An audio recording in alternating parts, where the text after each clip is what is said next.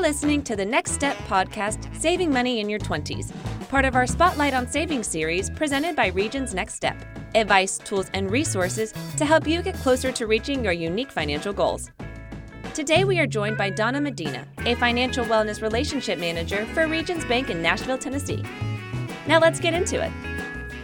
Today we're discussing money-saving tips for when you're in your 20s. Now to start, it may seem difficult to save money in your 20s, especially if you have a large chunk of student debt to pay off. However, saving doesn't have to mean sacrifice. First, you should understand why you should be saving. In your 20s, focus on setting the foundation for success throughout your life. In addition to being prepared for financial emergencies, saving allows you to plan for major expenses that may pop up in the next few years. Whether you want to buy a car, plan a trip, pay for a wedding, or put a down payment on a house, having a robust savings account can help you make those goals a reality. Also, the sooner you start saving for retirement, the larger your nest egg will be when you need it. Even starting a few years earlier than you think you need to can make a huge difference down the line. Now the question that is left is how to save. There are several steps you can take to save money on everyday purchases as well as minimize your debt. The first tip is to start by paying down debt. I'd recommend tackling loans or credit card debt as a first priority. While it may not feel like saving in the technical sense, paying off student loans or other debt as quickly as possible may save you a significant amount of money in interest payments in the long run. By paying off debt, you'll be able to start making bigger contributions to your savings sooner rather than later. Next, create a budget and stick to it.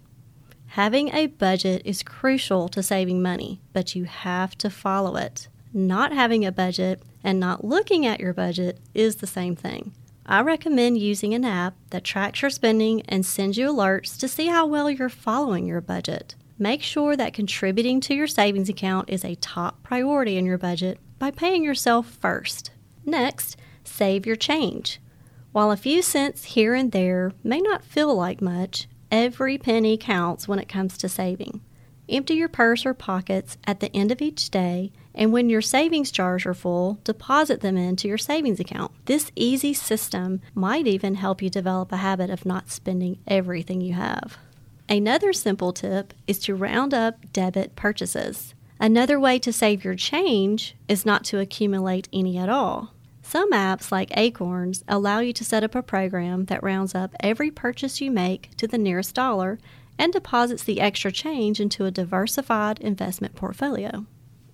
Next, remember to shop smart. While you can still clip coupons, there are a lot of other ways to save now that discounts have gone digital. There are several shopping websites, such as Ebates, that offer extra discounts or give you a certain percentage cash back on your digital shopping. Your bank may even offer a similar cashback rewards program. There are also dozens of money-saving apps such as Ibotta or even browser extensions such as Honey that can help you save money in many places you shop online. Remember that having a savings plan is an important part of your financial health. Find ways to take the work out of saving so you can sit back and watch your savings account grow every month. And that concludes this podcast on saving tips for your 20s. You can find additional information about budgeting and more online at www.regions.com/nextstep. No matter your goals, Regions will help you with each step you want to take. Thank you for listening.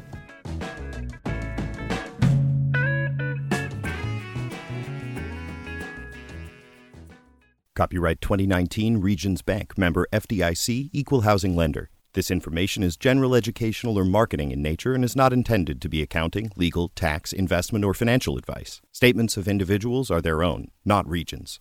Consult an appropriate professional concerning your specific situation.